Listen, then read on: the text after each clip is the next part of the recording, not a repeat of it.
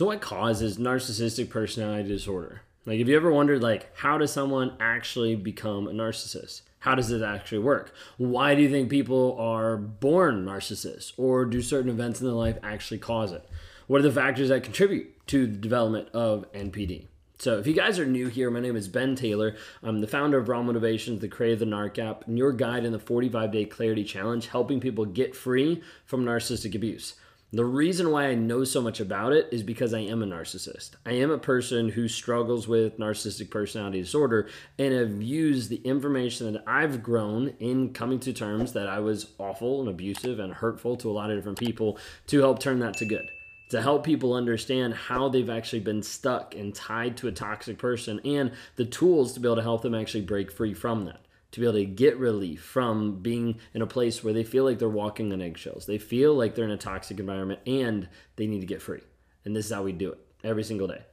Join the Clarity Challenge, claritychallenge.net to be able to check that out. We'd love to be able to have you part of that. Anyways, as we're talking about narcissistic personality disorder, it's a mental health condition. Okay, it affects millions of people worldwide. Now, first off, typically people are like, it's not that big of a deal. Like, it's not that prevalent. So if you Google narcissistic personality disorder, typically you'll see, like, probably the first thing you're going to see inside of Google is 5%.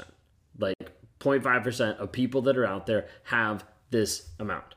But when you start to calculate it up over how many billion people are in the world, it's a lot more than what you want to agree to.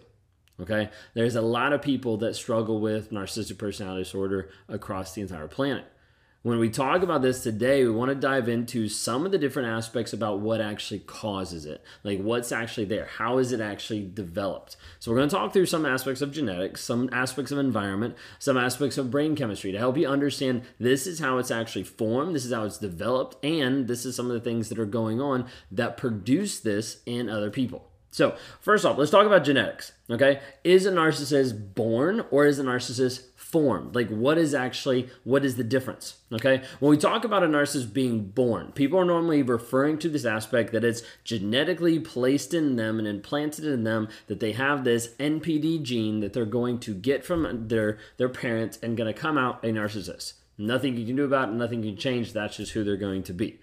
When we talk about a narcissist being formed, it's more along the lines of they're coming out and they're going through life and their life circumstances, their upbringing, their childhood experiences are producing or guiding them towards this aspect of having narcissistic personality disorder, of how they develop, of how the things happen there.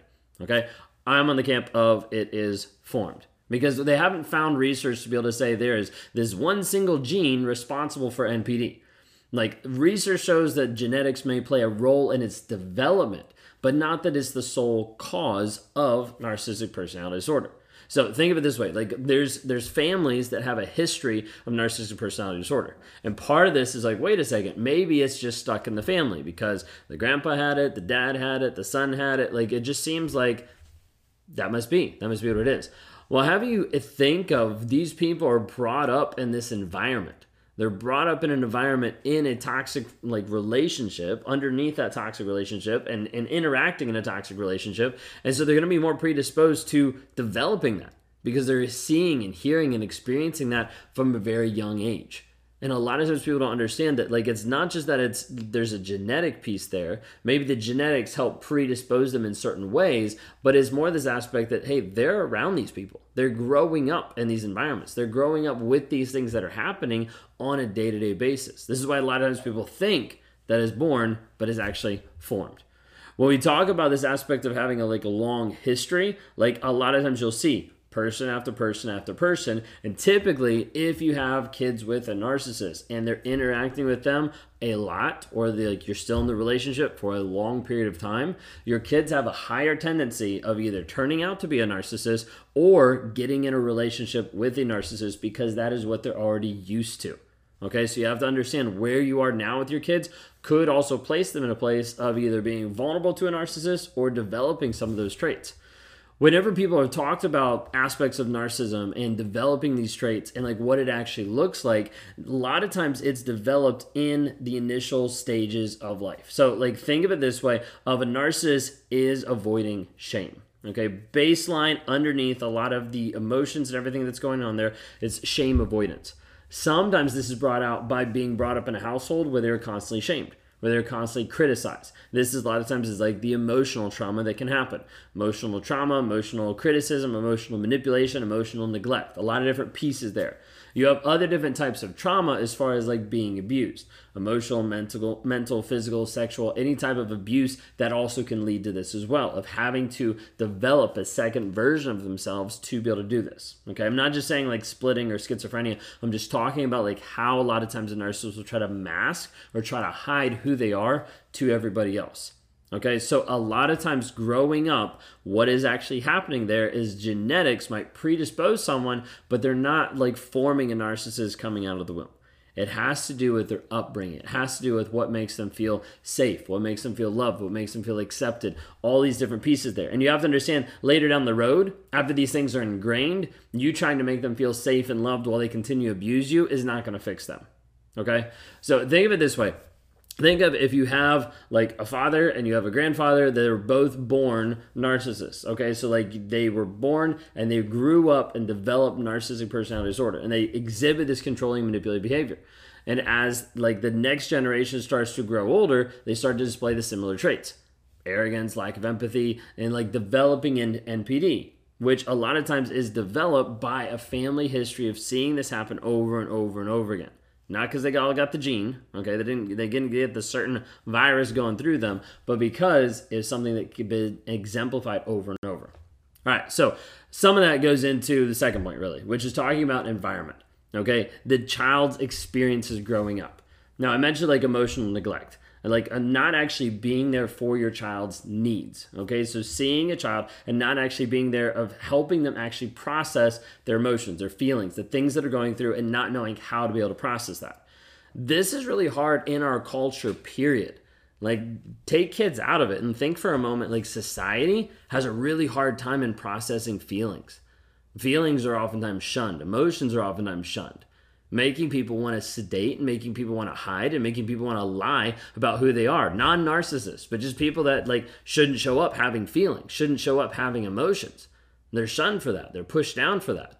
And so then you bring a child into the world and you're like, oh, I got to show up for this person and actually show them how to be able to process their emotions when I don't even know how to process my emotions. Like, you see what I mean? Like, society is already predisposing us to be able to raise the next generation of kids, not understanding who they are and not understanding the emotions they deal with, because a lot of parents have no clue who they are, have no clue how to be able to process these things. So you see this in the environment, okay, leading up to emotional neglect, emotional abuse. Sometimes this will start to show them early on that they're inadequate, that they have a low sense of self-esteem, of like not being good enough.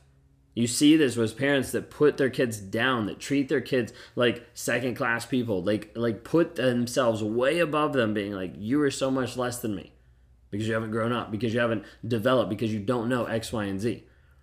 And a lot of times this will fuel the child to look for this external validation and attention. Of like, this is what I need. I need to be able to prove myself. I need to be able to do this. We're not talking about people pleasing. We're talking about this innate desire of like, I need to have this attention in order to feel good enough. Okay? Growing up in a household where the parent or the caregiver was a narcissist is going to contribute to that. It's going to help the development of that in the kid's life. Okay?